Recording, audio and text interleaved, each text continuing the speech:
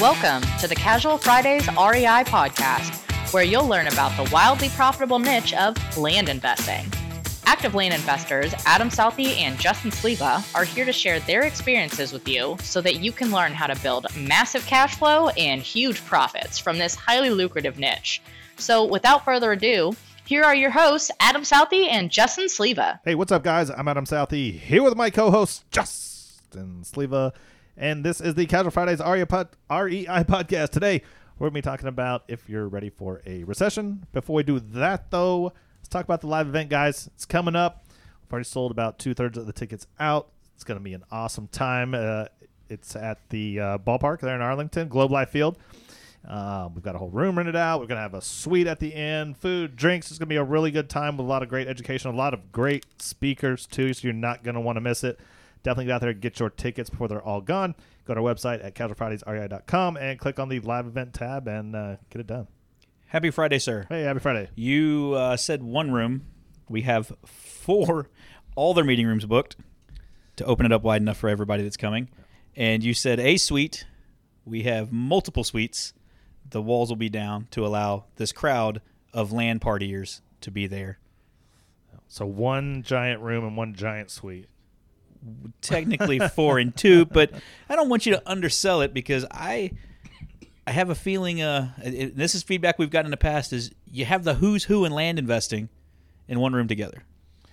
Yeah, no, I saw that feedback, and I thought that was pretty cool to hear and see, and so should be twice the people there this year, which will mean twice the networking, twice the fun, twice everything. Like, it's going to be a really good time. And I will add that we have, as the tickets coming across, we're seeing a lot of husband-wife duos or couples coming.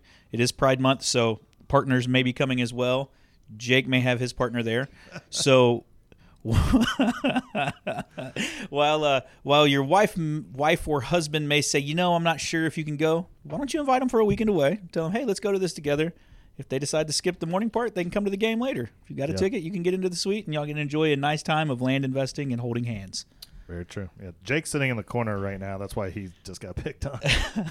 It's nothing but love. It's nothing but love. So we're talking pending recession today. Well, that's what we're talking about. I mean, it's all you seem to hear about lately is like doom and gloom. We're going into recession, So I'm getting flashbacks to when COVID hit. And we said, this bullshit's not going to last 2 weeks. So I'm hesitant in how I want to address today's topic. And I don't know if I want to go how my gut tells me and my feelings tell me, and I go all in and end up having to eat crow. I feel like we do that, though. We eat crow because we speak out, and that's just what happens. Yeah, so I want to start it with first. We'll sorry to interrupt. Yeah, go for it. Do you think there's a recession coming, and how big of one? Because I think when most people hear recession's coming, they think 08, 09. Or they think the Great Depression. Yeah. And I don't necessarily know if I believe it's going to get that bad. And I also don't know if I believe, what I believe is that all the hype right now is probably going to force it in people to believing everything that's so much worse than it really will be. Mm-hmm. I don't know, though, but that's just, obviously I don't want to eat crow, but the hype around things always tends to make it worse at first, just like with COVID, like the world's going to shut down, and then it really wasn't that terrible. So I'm gonna back you up. Technically, what a recession is a slowdown and no growth for 2 quarters. That's the technical version of a recession. So is that a bad thing to have a little bit of drawback? Because we've been hyper active and hyper crazy for the last 2 years with COVID. Like you kind of said, it's been kind of the Wild West. So is that a bad thing? Well, with prices going out of control, just in traditional housing markets and whatnot, I don't know if it is a bad thing. Yeah, so that piece. And then we talk about, you see a lot of the people talking about interest rates. You just got involved in that because you bought a house. We do that with the Masterclass and the Subdivide guys. We have loans in several states of going across. So we're seeing interest rates climb up. But when you zoom out and you say over the last 15, 20 years, they're still relatively low. Yeah, I was trying to think. Wasn't there a time back in? Oh, I don't even remember. Because I feel like when I first started selling real estate built for the house, I thought people were paying 7 and 8% back then. I don't know if they were paying that high. I think my first mortgage was 2004 is when the first one I bought, and it was 4.7 7.5, and we bought down the interest rate, and then it started to come down from there. I have a very distinct memory, like, and whether it's still, I'm getting up in age, so if it's still accurate or not, but just a memory of talking to a lender that we always use, and people were paying like 7.65. Oh, wow. Okay. That was 2006. So we're half that now. Yeah, if that's a true memory. Yeah. Right? But people have paid that before. Yeah, no, I had a house the other not too long ago here in Burleson we were trying to buy from a little lady, and she was paying 13.2% interest. Wow. And she had good credit, but she was on fixed income, and it was tough on her. Rightfully so. So does the cost of increase going up, economic growth coming down, what does that do for us in the land business or real estate investing or just life in general? And does that make it crazier? I feel like we've kind of brushed on this over the last couple episodes, but I don't know that we've actually really gotten into that. Mm-hmm. Well, I think it's very important to talk about because I know we've definitely talked about this part, but like before 08, 09, didn't listen and didn't prepare for a recession, and I got caught up crazy upside down. Yeah. And so I think it's important to have the conversation, especially when new people get into this. Maybe people have just left their jobs, even people thinking about leaving their jobs, things like that. Like, you got to be super prepared for this, even if it doesn't happen. Like, it's good to have those thoughts of where you are and can you manage 2 quarters on the low side of a recession. Yeah, I'm going to always go back to the type of assets you buy. Are people going to buy desert squares in the middle that you can barely get to? I've said this thing over and over and over, and I feel like I've said it even more here lately, even to people that I work with a lot, and they normally are dialed in, but they have done so well being a little bit sloppy over the last 2 years, they've forgotten this. If I can't drive my wife's Lexus little crossover, it's 2-wheel drive, onto the property, I don't buy it. And that's because a buyer can't get to it. The stuff that we're getting right now that's sub $60,000, $70,000, if it's got good access and you can drive onto it in a 2-wheel drive car, you're selling it still. And it's the Bass Boat properties we've talked about over and over and over and over. I do think you kind of hit the nail on the head there with saying it's been so easy the last 2 years. Yeah. That's going to provide a lot of false confidence. Oh, agreed. The people will get in trouble if you don't rein in at least that part of it. Yeah, and kind of throwing up a price that you think may work or getting out, you have to start dialing that back. So if we have zero growth in the economic sector and there's a little bit of a drawback, that forced appreciate or that appreciation we're trying to see from the spread of what we bought it for low and sold for high, it may not, you buy it for 10, it may not sell for 30. In this last couple of years, the market, you've thrown it up for 40, 45 just to see what it'll get. And it's getting 37, 38 when technically or really it's probably a $25,000 to $30,000 property. Mm-hmm. And so that false confidence happens. Yeah, I have seen a lot of that over the year or so. People are like, well, I think I'm just going to list it for this and see what I get. And then they sell it. Yeah. I don't think that's going to happen. That's not using the data. That's not being conservative. That's not running a business. That's gambling. And you can get caught with your pants down on that. So what are your fail safes? Are you using them? And then are you looking at your different exit strategies? Are you putting owner finance out there? Have them paying you a majority down so they have a vested interest in keeping it? And then are you putting that note with enough interest over a long period of time to where you are generating stuff? And then also, on top of that, are you reining in your lifestyle? Like, are you living like you're prepared for a recession? Some people, yes. Some people, no. I mean, I just bought a house. It's probably a terrible time right when the recession hit, but you can't necessarily judge that, but I'm prepared for it. Like, when I went through this beforehand, well, I was living commission check to commission check, right? Mm-hmm. Now we have zero debt. We have cash flow coming in every month. We have other businesses. We have, like, all sorts of stuff. Like, I feel much more prepared this time for things to happen. I have money in the bank. Like, I'm not super scared. I feel like I'm in a good place, but I know there's a bunch of people out there who know exactly what I say when I was living commission check to commission check. Mm-hmm. And when someone starts talking about recession, it's a tough time. I know so many realtors right now that are freaking the fuck out. Like, they're like, hey, man, what do we got to do? They're looking for side jobs, side hustles already. And, you asked them 6 months ago, they're the best realtor in the world. It's the hottest thing since sliced bread. And they enjoyed the fruits of a hot market. So how do you get from that to sustainable pieces? And we talked about this, man, a while back. It's the leading indicators versus lagging indicators. And that leading indicators, if I know I have to touch to so many people to get a buy or get a sale, then I got to make sure I'm focused on that and not worried about, I'm going to make $100,000 this year. No, I don't care. The $100,000 will make itself. But are you doing that little activity that you need to every day? I mean, shit. Jake's, I'm going to pick on him again, but also give him some kudos. And he's not dialed in. He's not on a microphone today, so he's just sitting in our studio where we're recording. But every day he's in there making the calls. Every day he's looking at he spends some time looking at on-market deals that he can split, or he's out there and he knows he's got to get so much mail out every month, and he knows he's got to make so many calls. He's then following up on leads that came back and they couldn't come to terms in. Did the property appreciate that much? Or is a person, ready to sell now because they need more cash because this pending doom and gloom? He's picked up, 2 or 3 deals that way. I know that he's gotten 2 subdivides by just doing that.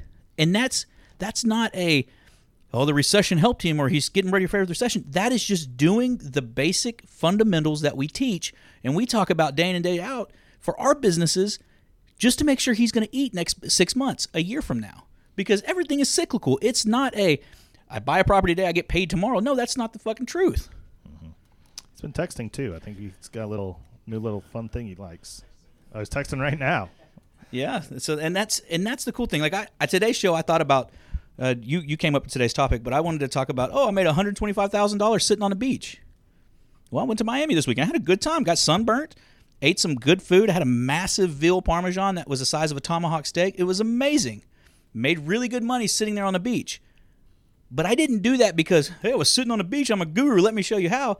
It's because we did the reps 3 months ago, 4 months ago, got the inventory in place, have the people selling it, and the product was quality product that sold. And that's what the profit was. I'm still shocked that you ate veal parmesan. I know because I know what it is, but you're such a picky eater. I've assumed the name veal would throw you off. No, I know what veal is. It's still a cow. It's just a baby cow. I know that, but you just seem like as a picky eater, like names and things seem like something that would throw it off. I eat meat and sauce, meat, sauce, and cheese, and that basically is meat, a lot of red sauce, and some cheese. Basically, my food groups. Yeah. I mean, it sounds delicious. But you said it's the size. You could describe it like a tomahawk. Did it have any kind of... I'll show it to you. I'll show you. I'll find it while we talk. Yeah, it was amazing. The guy's like, hey, dude, you need to have you need to have our red sauce here. If you like red sauce, you're going to love this thing. And I was like, oh, okay. So, where is it at? Well, I don't want to kill a lot of dead air, but I think... You can see the fork next to it. Oh, yeah. Yeah. It looks pretty good. It looks delicious. Yeah. That's Miami. Go get a veal parmesan. Justin's recommending it. If he eats it and he liked it, then just about anyone will like it. Yeah, that was at Red Steakhouse in Miami. So, yeah, it's a good time. It was fun, but it had me thinking, a lot of those luxury style things there because everything there was ridiculously priced. And is that drawback needed? Is that going to slow down stuff like that? And there's lifestyle choices people make. I was told that the thing to do in Miami is to go live like you're this luxury lifestyle. Like that's the thing. Rent a yacht, rent a Lamborghini, rent this, go do all this crazy expensive stuff. And I'm sitting there and I'm like, my mind works is like, well, shit, could I move down here and buy a couple Lambos and rent them out? Or could I replicate any of this back in Texas? Could I get a yacht and let somebody rent it out? And what does that pay? Does it even pay, or is it worthwhile? So sounds like I can't even describe like how bad that sounds to me. Like the taking a vacation to like fake the ultra rich life. Like it's about the Instagram flex, man. Maybe if I Instagrammed more than 2 or 3 times a year, I would get it. But for me, Miami is a close flight. It's got a pretty beach. They had some seaweed on it.